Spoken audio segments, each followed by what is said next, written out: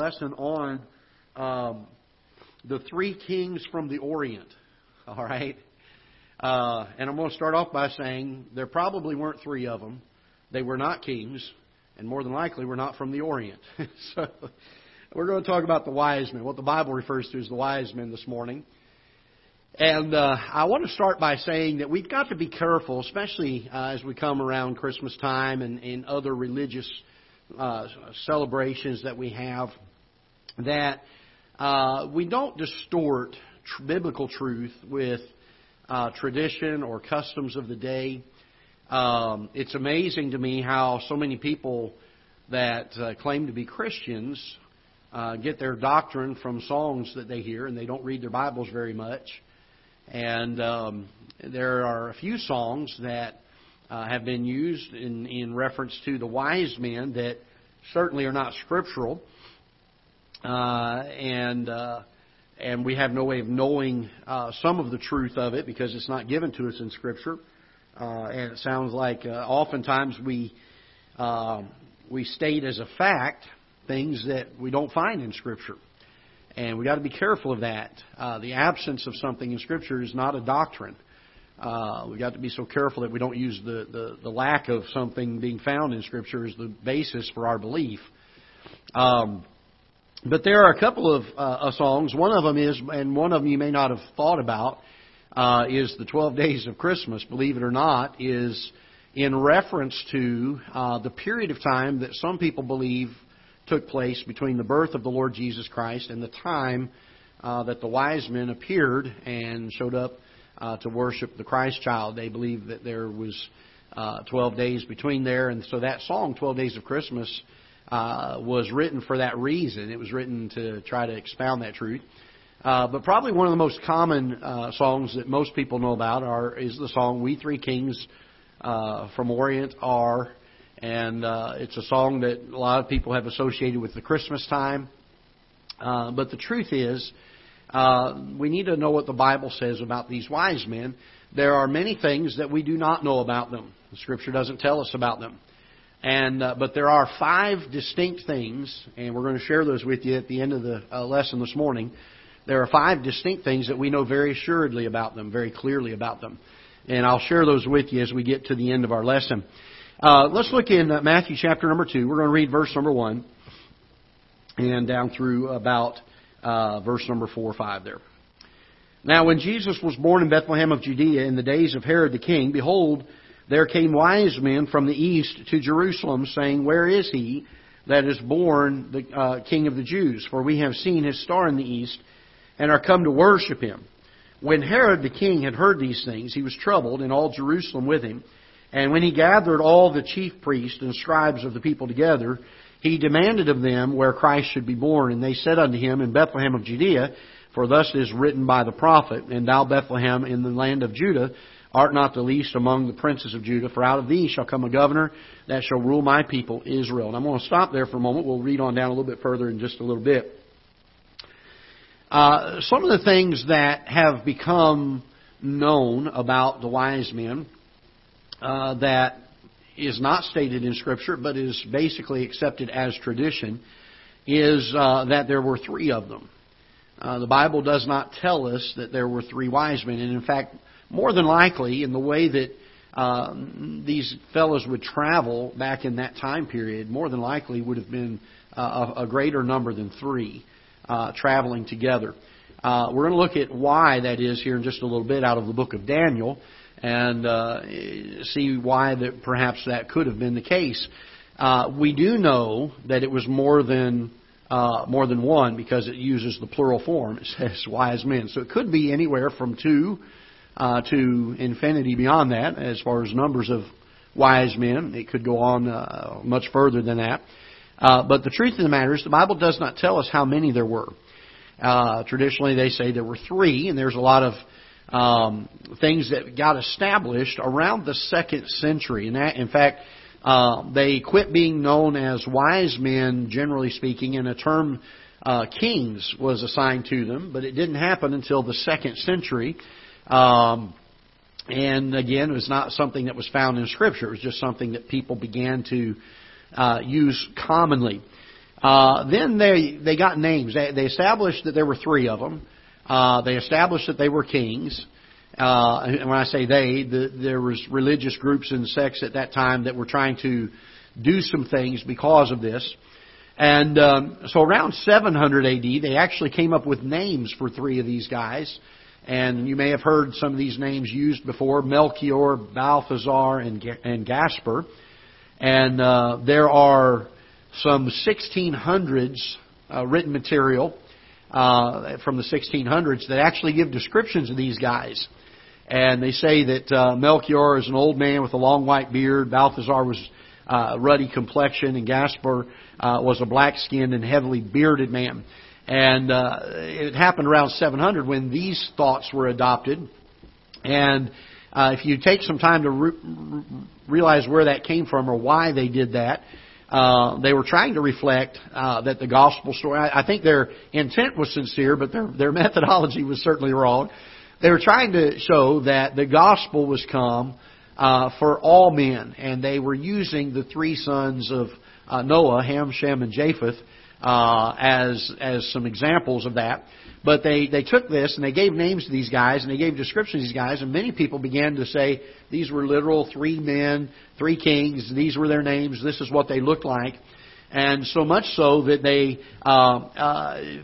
believe that the remains of these three fellas, they have some skeletons and some three bodies in Cologne, Germany, in a great cathedral that's over there, and they refer to these as the three wise men or the three kings.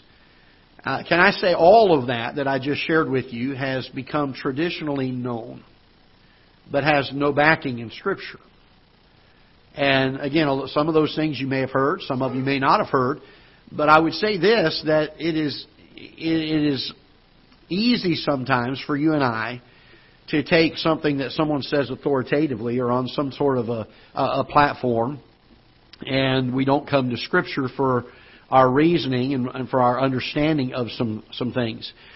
Let me start with this, and I'm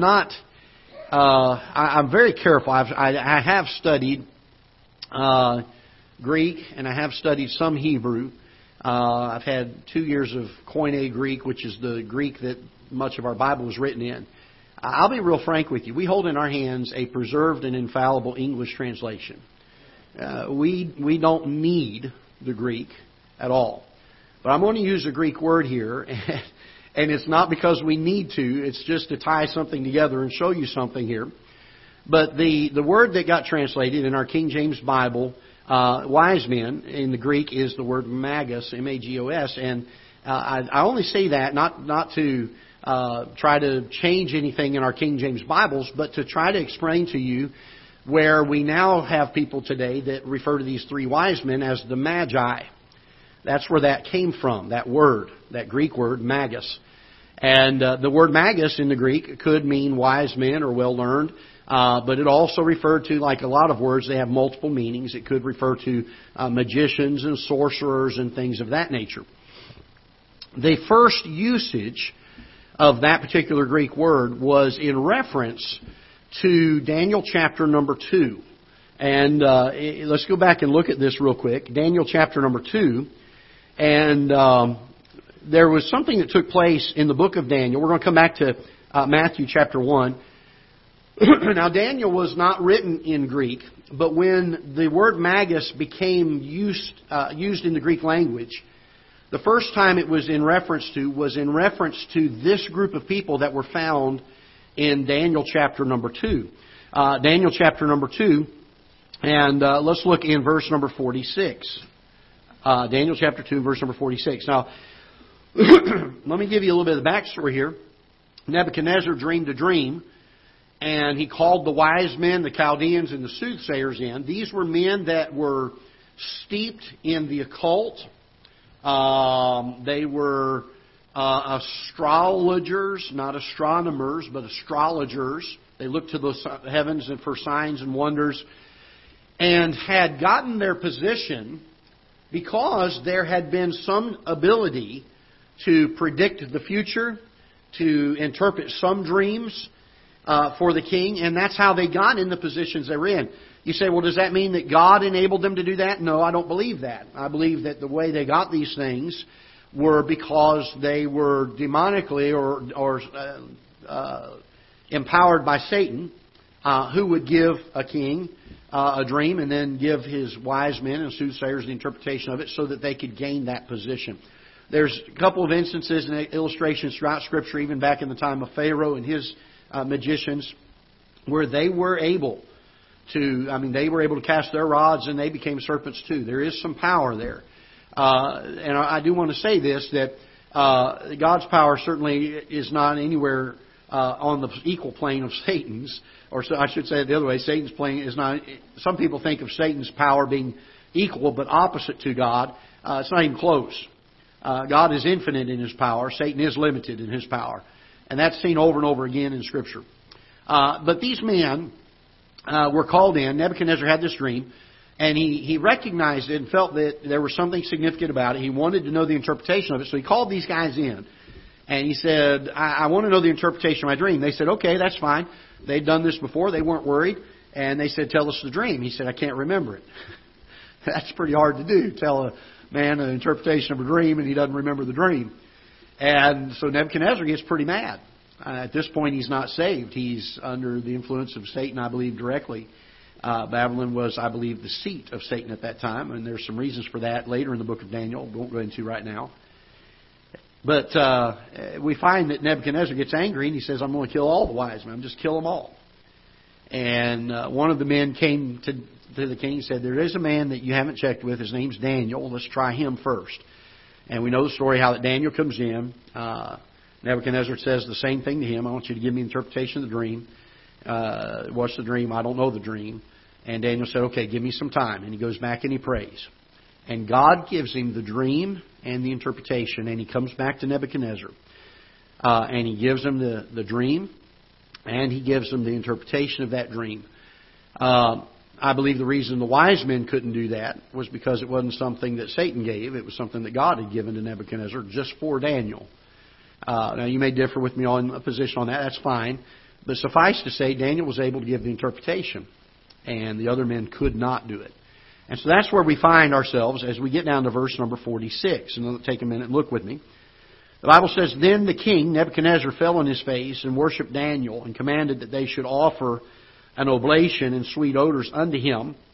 The king answered unto Daniel and said, Of a truth it is that your God is a God of gods and a Lord of kings and revealer of secrets, seeing thou couldst reveal this secret. Then, and verse 48 I think is very critical in understanding this. Then the king made Daniel a great man and gave him many great gifts. And notice this, made him ruler over the province of Babylon and chief of the governors over, look at this word here, all the wise men of Babylon.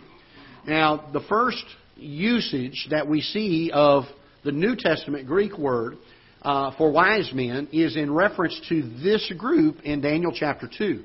It later becomes common usage in the Greek language to refer to that same group of people who were moved into the Persian Empire. And there was a specific group of wise men that were noted for studying Scriptures. And they would take Scripture and truth and then look for these things in the heavens. And the word that is used in our New Testament in Matthew chapter 2 became the common use of that word in the Greek language. It was, when you used that word, you knew that that was who it was speaking of. It was speaking of this very specific sect or group of wise men that had been under, and understand this, that while they started in the occult area and reading signs and wonders and trying to hear from the gods through the heavens, they now come under the influence of Daniel. And they are under the influence of Daniel now for a great number of years. Probably well over 60 years. They're under his tutelage, under his teaching. Understand that when Daniel never left Babylon.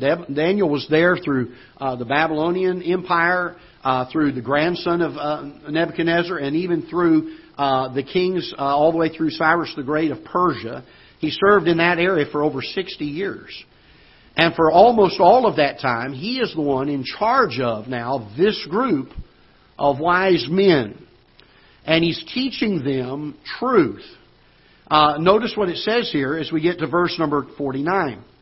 Then Daniel requested the king, and he set Shadrach, Meshach, and Abednego over the affairs of the province of Babylon, but Daniel sat in the gate of the king. His purpose was to be in charge of these wise men.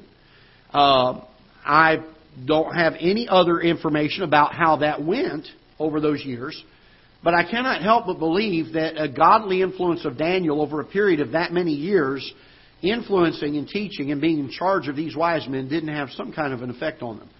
I will say this, I'm not going to go so far as to say they all came to a knowledge of God and trusted Him as the only one true God, but I will say this, I do know that they knew Scripture.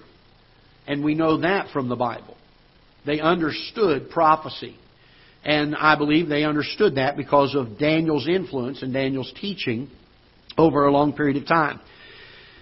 This being the case, that being the group of wise men that is commonly referred to throughout that time period, that is used in the Matthew chapter 2 explanation of things, they were certainly not from the Orient as far as China and Tibet and those areas, but they would have been from around the northern part of the Saudi Arabian Peninsula, somewhere around the Fertile Crescent and where Iraq is today. That would have been about the furthest east they would have been from Israel at this particular time. And so they probably weren't from the Orient as far as what we know the Orient to be. There's no doubt that Daniel begins to teach them some truth, and these men are already used to looking in the stars. Now I'm going to take a little bit of a side trail here just for a second. We're going to come right back because I want to show some things here that God, I believe, gave the initial constellations. The Bible says in Psalms, and I'm not going to go into great detail, maybe we'll preach a series on this at one point, but the psalmist said, the heavens declare, and he uses the word declare. The heavens declare the glory of God. The firmament showeth His handiwork. So there is a message in their appearance. And as far back as we can find writings, there are constellations that I believe very clearly, if you look at the ancient constellations, they very clearly depict the gospel story. It's an amazing study. Take a moment and look with me in the book of Job. Now, Job is, we believe, one of the oldest written books that we have in our Bible, if not the oldest written book. And Job had asked a question, and God answers him with a whole slew of questions, basically saying, Job, where were you when I did this? And God is speaking here in Job chapter 38, and I want you to look with me, if you will. We're going to go back to, let's go to maybe verse 19. We'll read a little ways down. And it's amazing to hear some of these questions that God asks Job. He says, where is the way of light dwelleth? And as for darkness, where is the place thereof? So light dwelleth somewhere, and darkness is in a place. So we know that light moves. Darkness does not. And we know that. There's the speed of light. Now, it's interesting that science finally caught up with the Bible in that area. Amen. So the Bible is not a science book, but it has a lot of science in it, and it is true. Verse 20, that thou shouldest take it to the bound thereof, that thou shouldest know the paths to the house thereof. Knowest thou it because thou wast then born, or because the number of thy days is great? Hast thou entered into the treasures of the snow? Hast thou seen the treasures of the hail, which I have reserved against the time of trouble, against the day of battle and war? By what way is the light parted, which scattereth east when upon the earth? Who hath divided a watercourse for the overflowing of waters, or a way for the lightning of thunder? And all kinds of science in those few verses. We find in verse number... let's see here, verse number 24, that there is a way that the light is parted, and we know that from prisms. You can see now the scattering of the light.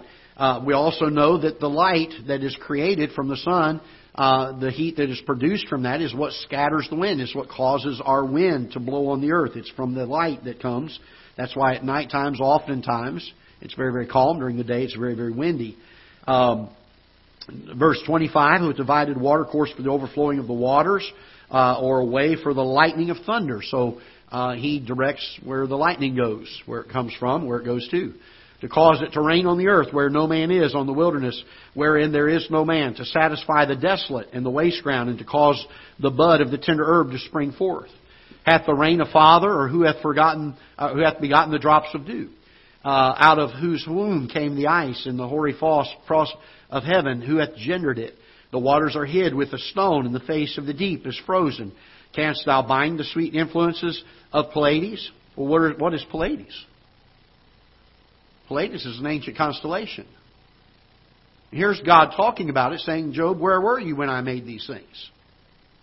He talks about Pleiades, and then he says, or loose the bands of Orion. What's Orion? It's an ancient constellation. Canst thou bring forth Mazzaroth in his season, or canst thou guide Arcturus with his sons? What are Mazzaroth and Arcturus? They're ancient constellations. So I believe that God gave these. He's speaking to Job. Where were you when I made these things? There was not a written Scripture. In the Old Testament, most people were nomadic people who wandered, and they didn't have a lot of big cities back then. A lot of people were out in the wilderness, and even if they had big cities, they didn't have the light pollution that we have today. And one of the ways to continue to pass from generation to generation, I believe, was for them to tell the stories of the gospel and of the Bible accounts of the flood and different things that took place in the past, different biblical characters. But the gospel message was the important thing. And it's amazing to me how you can take the ancient constellations, the ones that are recorded in ancient history. You won't find the beginning of where they came into existence. They just always seem to be there. And you can easily, you don't have to try to twist it, but you can easily see the gospel message portrayed in the ancient constellations of the sky. Now again, people may differ with me, say, Pastor, I think you're pulling things way out of proportion here. And that's fine. We'll know when we get to heaven. I do know that according to the book of Job, God's telling Job He's the one that had put them there and had named them, that he could not have understood them without God making them. And so very important here, because I believe that since these men were already used to looking into the skies, that Daniel was able to use these ancient constellations to teach them truth of a coming Messiah through the stars. Now, you say, I don't understand if I agree with that or not. That's fine. You don't have to. It's an interesting thought. Now let's go back to Matthew chapter number 2 for a moment, because I do want you to notice a couple things about these wise men. So there's a lot of things we don't know about them. We don't know how many there were. We do know that they probably were not kings. We do know that they probably were not from the Orient. They were probably more from the Middle East. But there are some things that we can find in Matthew chapter 2 that we don't often think about. Let's look in verse number 1. Now when Jesus was born in Bethlehem of Judea, in the days of Herod the king, behold, there came wise men from the east to Jerusalem. They were not kings, they were wise men, saying, Where is he that is born King of the Jews? For we have seen, notice this phrase, what's the next word? It's 3 letters. His star in the east. Not a star, his star. Let me ask you a question. How did the wise men know that this star was the star that belonged to the Lord Jesus Christ? Could it be that Daniel had taught them? They certainly understood and knew Scriptures. So notice what the Bible says here, that they come from the east in verse number 1 to where? Where did they go? Verse number 1 at the very end of the verse. There came wise men from the east to where? To where? Jerusalem. How do you think they knew to go to Jerusalem? Let's take a look here again in Daniel, chapter number 9. Daniel chapter number 9. And let's look in verse number 24. Daniel chapter 9 and verse number 24. 70 weeks are determined upon thy people and upon thy holy city to finish the transgression and to make an end of sins and to make reconciliation for iniquity, and to bring into everlasting righteousness, and to seal up the vision and prophecy, and to anoint the most holy. Know therefore, and understand that from the going forth of the commandment to restore and to build what? Jerusalem until Messiah, the Prince, shall be 7 weeks and 62 weeks. The street shall be built again, and the wall even in troublous times. And after 62 weeks shall Messiah be cut off, but not for himself. And the people of the Prince that shall come shall destroy the city and the sanctuary, and the end thereof shall be with a flood, and unto the end of the war desolations are determined. And he shall confirm the covenant with many for 1 week. In the midst of the week he shall cause the sacrifice and oblation to cease, for the overspreading of abominations he shall make it desolate, even until the consummation, and that determined shall be poured upon the desolate. Speaking here of the city of Jerusalem. That this is the place where the Lord Jesus Christ was going to come. He talks about the Messiah, the Prince, coming to Jerusalem in verse number 25. Going forth from the camp to restore and build Jerusalem until the Messiah, the Prince, shall be 7 weeks, 62 weeks. The street shall be built again, the wall even in troublous times. They knew the teachings of Daniel. When they saw the star that they knew was the star of the Messiah, they knew where to go, because Daniel had said, this is where it's going to be. Let's also look in Numbers chapter number 2.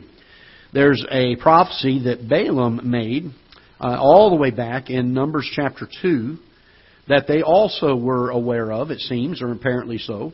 Numbers chapter 2, and let's look at verse number 12. Do I have the right passage? I don't think I have the right passage here.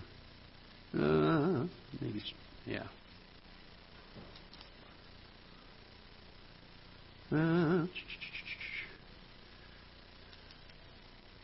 I hate when I do this. Let's see, because I got them backwards probably. Let's see.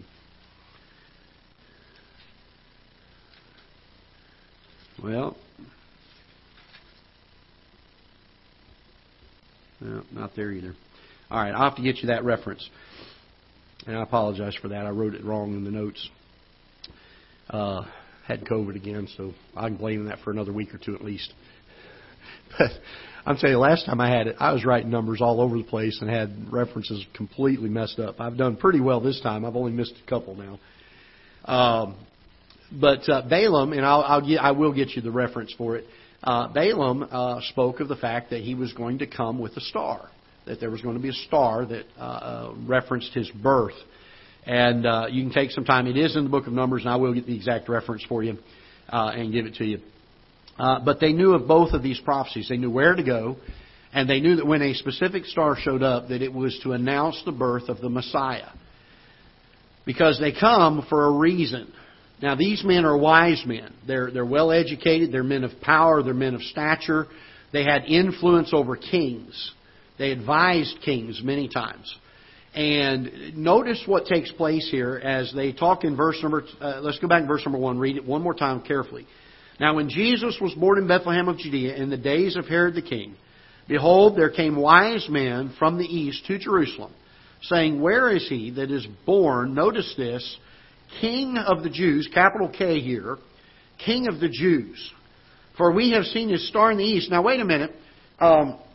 If they were referring to just a general king, the next few words would not make sense. They understand that he doesn't come just as a governmental king, but he's coming as a spiritual king for his people. Because the Bible says here, and are come to what? Worship him. They knew who the Christ child was. They knew he was the Messiah, the one that was coming to deliver them.